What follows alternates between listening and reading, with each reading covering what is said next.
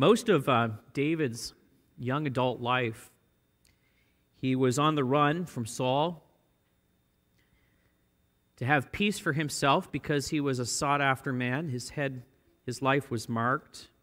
He sought to have peace for himself, his family, his gathering men who followed him. He lived behind enemy lines. He moved himself into Philistine territory so that he might be granted amnesty to settle in a city and to have freedom to do pursuits. Towards the end of his exile, Saul, his enemy, David's enemy, led an army out to meet the Philistines. And this put David in a very precarious place. On the one hand, he needed to show loyalty to his protectors, the Philistines, because they had relieved the pressure from him from his enemy. And on the other hand, if he went out to war against Saul and against Israel, it would ruin any possibility for him to lead Israel in the future.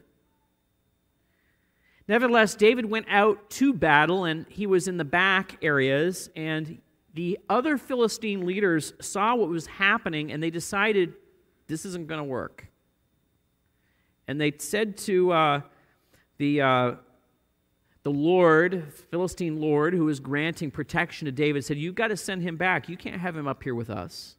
Send him back." And so he went back. But on his way back, even before they arrived at Ziklag, where his family had been, there was a column of smoke rising.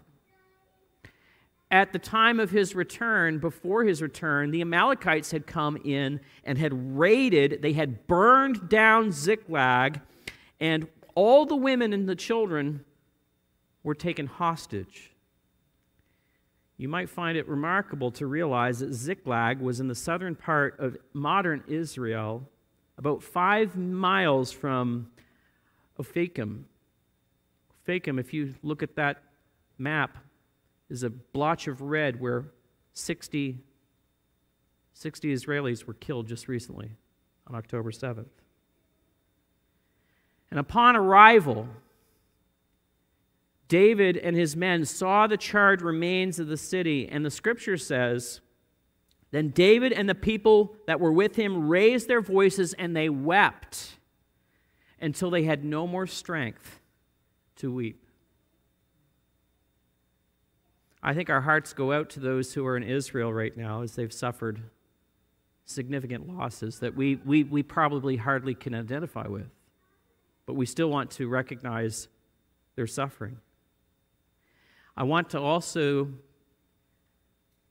note that just because a person is born again and even devoted themselves to the service of the true and living God like David did, like Moses did,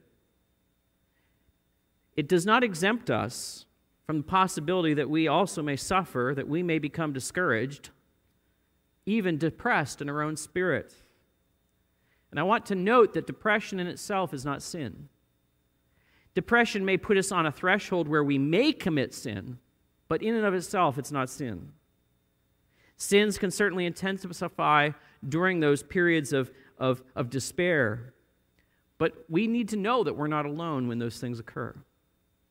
Historical people like Martin Luther, John Newton, William Cowper, Charles Spurgeon, other men who loved the Lord and were dedicated to Him experienced these times and periods.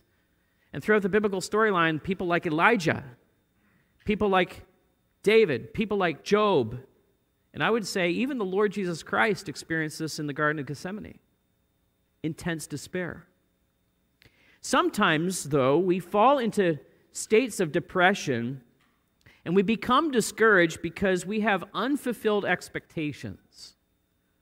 There are times when we expect something to occur, and when it doesn't occur the way that we think it ought to occur, we get downhearted and fall into despair. And Moses is very vulnerable, just like David was vulnerable. Moses was vulnerable to falling into depression here because he was discouraged because there were unfulfilled expectations. He in his own mind, had such an optimistic view now of walking into Pharaoh's courtroom and Pharaoh saying, okay, here are the keys, just come back when you're ready. That wasn't the way it worked. A few years ago, I gave a message that was quite, I thought it was quite generous as I was teaching, and someone who was listening to the sermon actually had within them a little bit of a hard heart, and they misinterpreted what I said. Just as Moses, when he was on the mountain, he had actually heard that it wouldn't be easy, but for some reason, because he was hardening his heart, he wasn't holding on to that, and he had misunderstood what God had wanted was going to happen. And I just thinking about this, how easy it is if we don't have a soft and ready to receive heart from the Lord. There's a possibility that we can become hardened in our hearts and misunderstand what God says or what other people say. Just as an example, like I said, a few years ago, there was someone in our congregation who was developing a hard heart. And I was speaking on the need to be giving. And I took the time to think through the various kinds of ways that the people of Israel gave in their system of, they had giving for the poor that was required for them. They were required to give to the temple. They were also required to give a tithe. And between all of that, I thought probably close to 23, maybe 24% of their income was being given to the Lord. And I had said very clearly in that sermon that that's not the expectation for today. But then it came back to me that they were out in the community saying, Pastor Banks said that we should be giving 23% of our income. And I had very clearly said in that sermon that all that's required for us today is to give generously, to give sacrificially, and to do so cheerfully. But because sometimes when our heart gets hard, we don't always hear the things that we need to hear to make sense of what's going to happen in the future. There are times Moses had what he needed at the mountain. God had told him, Moses, it's not going to be a cakewalk. The people are going to believe you, but Pharaoh himself is not going to believe you. Somewhere he missed that. And I do believe it was because he was hardening his heart at the time.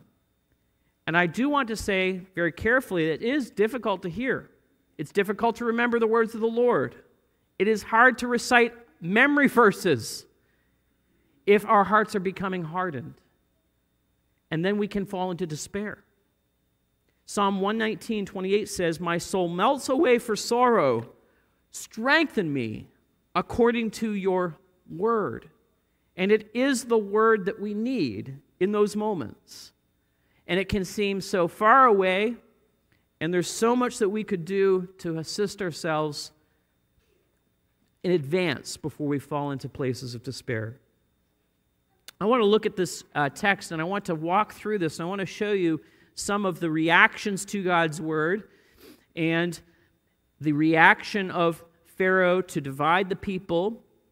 And I want us to come away from this also. I want us to be encouraged that even though we may at times forget God's word, God nevertheless does not forget his own word. And he is always faithful, no matter where we are. So in verses 1 through 9, I want us to see the defiant resistance to the Lord's word by Pharaoh in the courtroom. In verses 1 through 9, in particular verse 1, we have those famous words where Moses and Aaron walk into the courtroom and say, let my people go. And that has a very prophetic sound to it, doesn't it? When you hear it prefaced with, thus says the Lord. Those who have been attuned and trained and we've listened to the word of God read in the Old Testament, when we hear the word, thus saith the Lord, our ears tend to perk up. Here, Pharaoh doesn't have the same reaction. It falls flat, if you will, and there's not a reaction really at all. no impact. And I do see that we're living in a world in which there's a very similar reaction when someone steps forward in the public square and says, "Thus says the Lord." There it falls flat, and even there is the attitude of Pharaoh that you hear in the response. There is a strong resistance to, why should we listen to that voice? Just as you hear from Pharaoh. And trends in America are such that we are increasing towards secularization. Those who have studied this in greater depth than myself have noted that after World War II, Europe and Canada dropped off very fast. The anomaly was America. Through the 50s and the 60s, America looked like it was going to defy the odds of the other Western nations. But unfortunately, it seems as though in the last 10 years we've really picked up pace. And I would say that Americans are not quite pagan yet. We're semi-pagan. We're semi-pagan. We're spiritual. We have a sensitivity to spiritual ideas, but we would say we're not very religious as people. And that's really where we need to exist right now. It's not where we need to exist, it's just the way it is. It doesn't mean that the future will not ever reverse, and I don't want to give you that wrong impression. We could reverse, and there could be a tremendous outpouring of the Holy Spirit in such a way that it defies everything that we would expect. But we need to understand where we're living in so that we have a realistic view. We live in a day in which we are post-Obergefell. That was the Supreme Court ruling that legalized homosexual marriage. We live in a very different age now because of that ruling. We give thanks that there was an overturn of Roe v. Wade, and we worked very hard to reverse that. But we live in a very different culture right now, and it means that we need to think through how we are engaging. Does this mean that we change our approach with the world? It means yes and no. We need to have wisdom to understand the time in which we're living, but we need to double down upon "Thus saith the Lord." We need to understand who is listening to us, but we also need to increase our courage and say, "Thus says the Lord," and let that lay where it needs to lay. I know that it's difficult, but we need to understand that unbelievers will resist our God because they do not know Him. They don't know Him like we know Him. In verses 1 through 3, you see that reaction. Pharaoh says, "Who is the Lord? I do not know Him." Now, that word "know" does not mean that he had never heard the name of Yahweh before, although I would say that that was probably true because Moses had just learned of the proper name of God. But I would say that this word "know" has the idea, because in the language it has the idea of intimacy, of relational knowledge. And he's basically saying, I reject the authority because I don't really have a relationship with Him like you do. And where there is no relationship, there is no authority. Let's think about relationship and knowing for just a moment. Moses and Aaron explain that the God of the Hebrews has met with them. That's what he says in verse 3. And Moses shares a very personal requirement that Israel needs to leave and go out. This is what Moses had received on the mountain, the instructions that he was supposed to deliver. And please notice what Moses says in verse 3. Look at this in verse 3. It says, "Please let us go 3 days' journey into the wilderness, that we may sacrifice to the Lord our God, lest He fall upon us with pestilence or with the sword." If you compare what Moses heard in the mountain in chapter 3, Moses adds in this subtle detail, "lest He fall upon us with pestilence, and with the sword. That wasn't part of the original communication that he was to deliver. That, though, was a personal awareness that was given to Moses because he himself had experienced resistance to the Lord. He knew God in such a way as one who had hardened his heart and was giving recognition.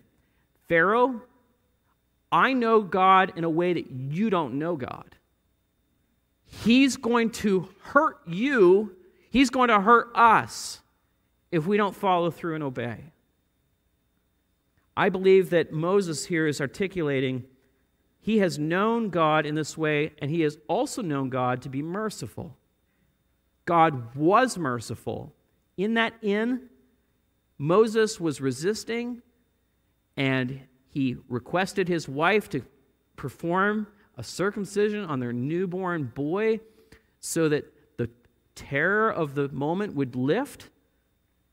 He understood that he was supposed to have been fully devoted to the Lord, but yet God in his mercy withheld his wrath and was satisfied. Moses here is understanding something that Pharaoh doesn't. And I would say that the chastening hand of the Lord is something that those who have walked with the Lord many years know. You know that in such ways that younger followers of Christ don't know that. And I would say you've experienced the chastening hand of the Lord. You've also experienced his mercy as well. When a child is suffering from a severe cold and a runny nose, and they've got aches and pains, as a parent, all you can do is not but hold them. Because you see within their suffering, your mercy is called out of you, and you want to hold on to them. So when God allows us to suffer, we also see that in the process of our suffering, our Savior wants to extend mercy to us as well. He wants us to return. See, misery calls forth mercy from a parent. How much more would that be true of our Heavenly Father? So Moses knows that this is to be true of both of Pharaoh. He knows this to be true of Yahweh, and he knows it's going to be painful if he doesn't come along. There's a second aspect here, too, about unbelievers that we need to take note in the resistance. Not only do they resist because they don't know him, they resist because they don't respect him. Now, at the end of verse 9, after Pharaoh says, look, you get back to your burdens, and I'm going to ratchet it up more, he says in verse 9, let heavier work be laid upon the men, that they may labor at it, and pay no regard to lying words. Lying words, that's all he thought of what Moses had to say in the courtroom. These are just empty words. These are lying words. These ideas leave an absence of hope, is what he's saying, because they mean nothing. But for Israel, they were hopeful. Pharaoh didn't respect these words. He didn't believe them at all. And in his world, might makes right. And it says in verse 6, the very same day that he received this information, he then commanded down the line and said, look, we're going to make the burdens heavier for everyone, and we're going to stamp out this hope that you think that you're going to walk out of here and just worship your God the way you want to worship him. It's intended to break the spirit of the people. They don't respect it. I see in our county a rising disrespect for the word of the Lord even today in our own county. In Wayne County Library, there is an LGBTQ reading nook in the youth room now. You know what? All of that is designed to wear down and discourage God's people. If you want to have an educational program that will actively promote truth of God's word, then you're going to need to fund it on your own, folks. You're going to have to homeschool. You're going to have to, it may seem absolutely impossible. As taxes and inflation rise, there's less straw, there's less bricks to make. And our world is working against us right now to discourage us to think that perhaps they don't have any respect for the word of the Lord. That's difficult.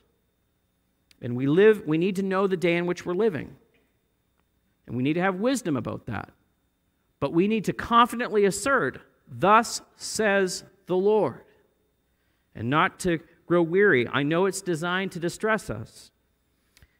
But this distress is due to an absence of the Lord's word being proclaimed around us. In verse 10 through 19, sometimes we have the fullness of God's word. Sometimes we don't have all the information that we would want. And in verses 10 through 19, we see the command, the edict goes out from Pharaoh. There is something calculated going on here. Pharaoh doesn't tell the whole nation everything that's happening, and he does so. He drips feed just enough information out to cause people to grow anxious, to grow weary. And furthermore, there seems to be an absence from God in terms of why is this happening? And it creates a vice upon people's minds and puts them into great distress. Now, verse 10 through 19, we see an absence of the Lord's word specifically about why Pharaoh is acting in the way he is acting. But nevertheless, what happens is somewhat predictable because we've experienced difficulty in the world we live because we don't often have the explanation that we want. Circumstances change. Life gets harder. Why is it getting harder? Sometimes we don't always have the answers we want, and we want the why. And we have communication coming down the chain. We have taskmasters who are engaging with the foreman of the Israelites. And I'm going to try to put this in more of a modern context because I think the parallel is distinctly there. If you've ever worked in a union shop, you've got a union foreman who interacts with the management, and the management communicates to the union leader, and then the union leader has to go out and tell the troops what they're supposed to do. And so because of this, there is a bottleneck of information, and it becomes difficult for the people on the ground to put up with the fact that they don't have the straw to make the bricks that they used to. Now, straw was a binding agent. It was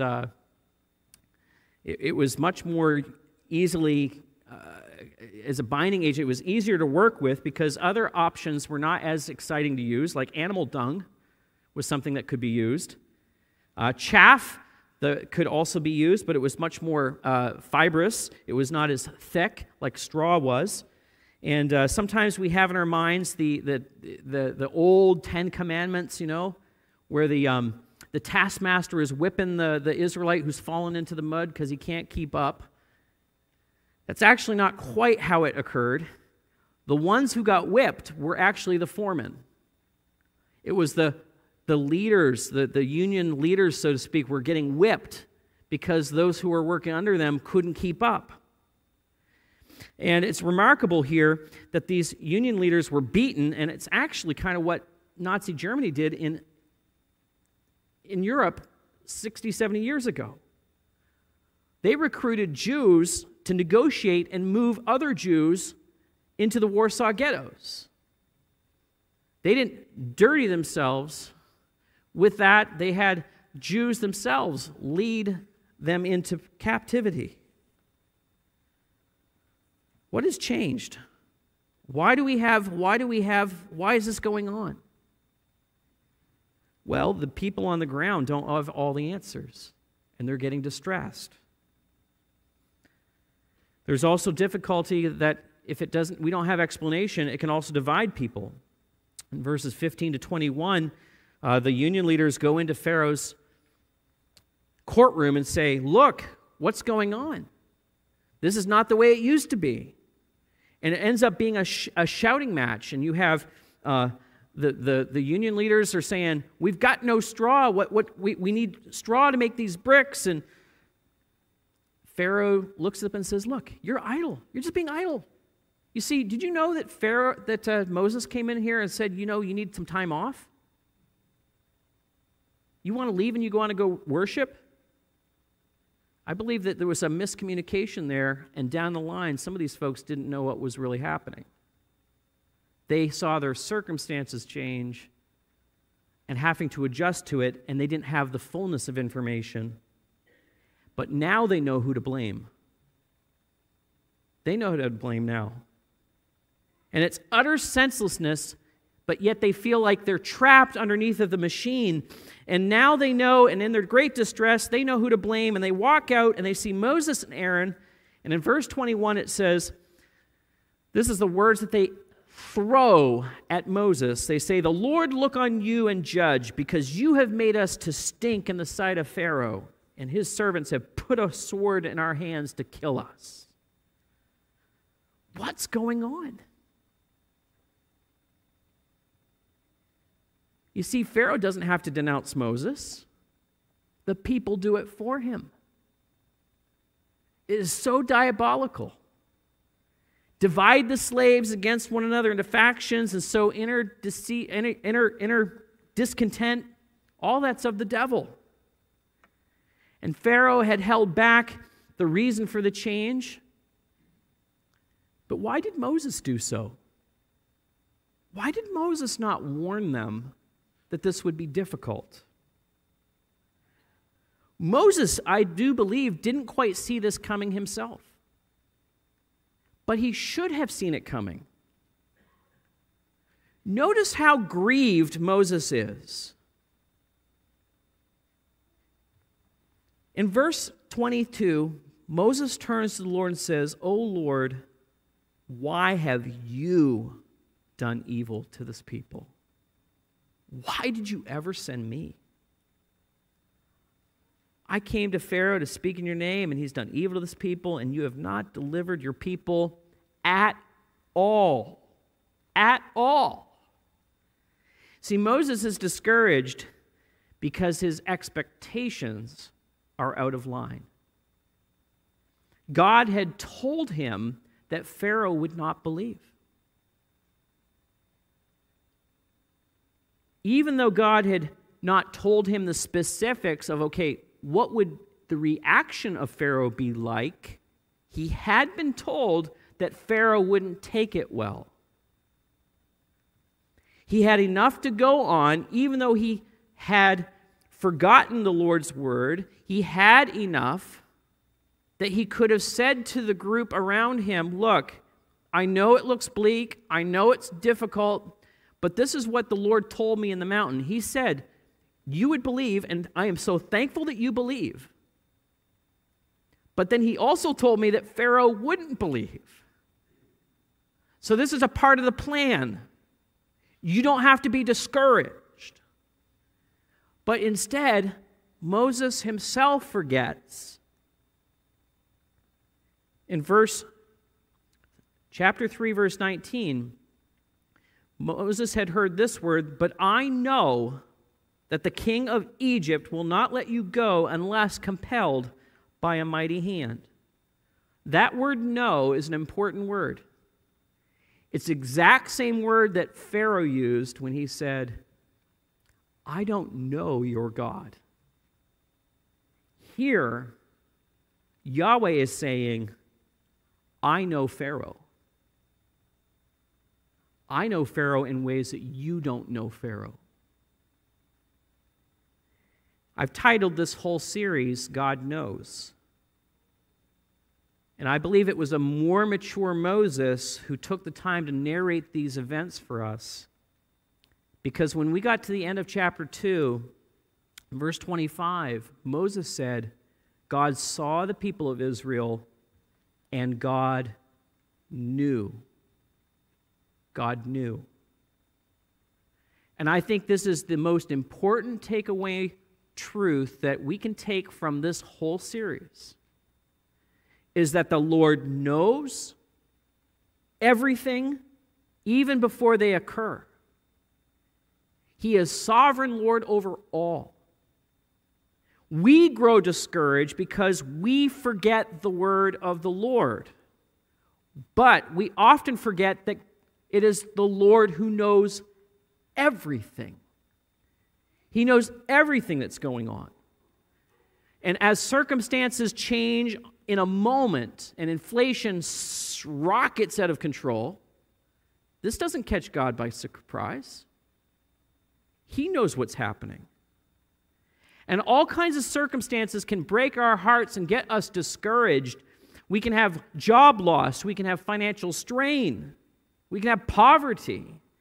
We can have regrets about what we did when we were younger, or we can have guilt, and we can have unfulfilled expectations show up. You know, we live in one of the most prosperous nations in the world,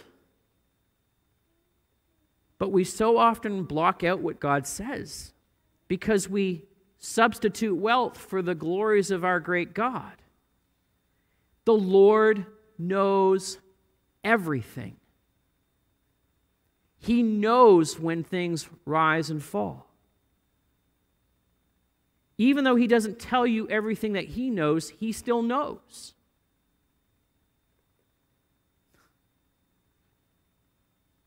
And I want to encourage us, though, we are never, ever outside of His knowing.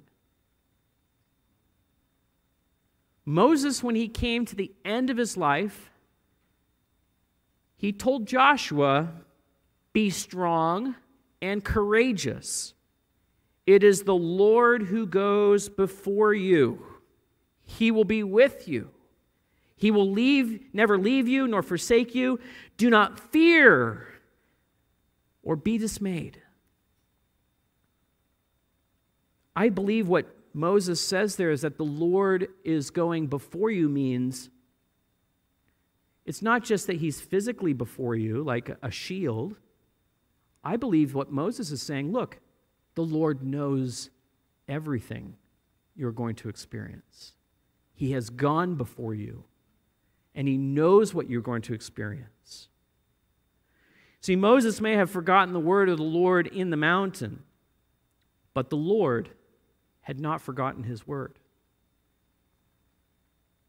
I see the words of Revelation 22, verse 12 to 13 as incredibly, strikingly important for us to keep in mind. "Behold, I am coming soon, bringing my recompense with me to repay each one for what he has done. I am the Alpha and I am the Omega, the first and last, the beginning and the end." If He is the beginning and the end, then He knows everything. And when David and his men arrived in Ziklag, and they saw that column of smoke going up, and they wept themselves until they could weep no more. Do you know what David did? The very next words say, "But David strengthened himself in the Lord his God." See, when discouragement sets in, we need to take the time to strengthen ourselves in God's word.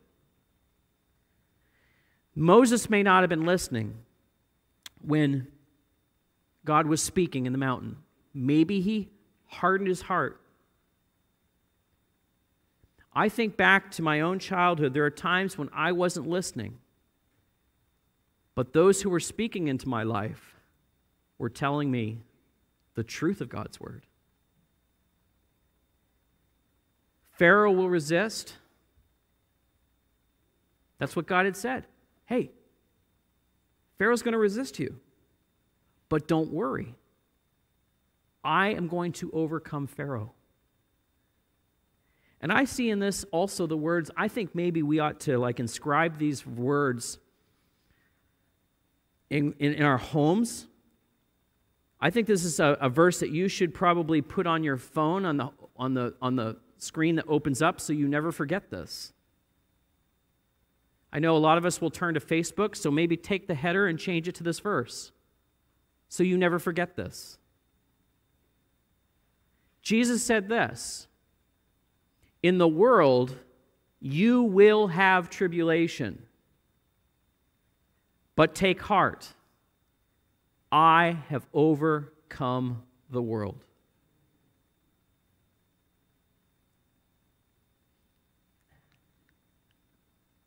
We do live in a prosperous country, and that will cause us to forget God's word. This world wants us to have our best life now. And so when trouble comes, we are lost. It's like we don't know what to do because the God of this world is telling us that it will be okay. Everything will be fine. Jesus said, no, you're going to have troubles in this world. But don't let that bother you because I have overcome the world. Let's pray.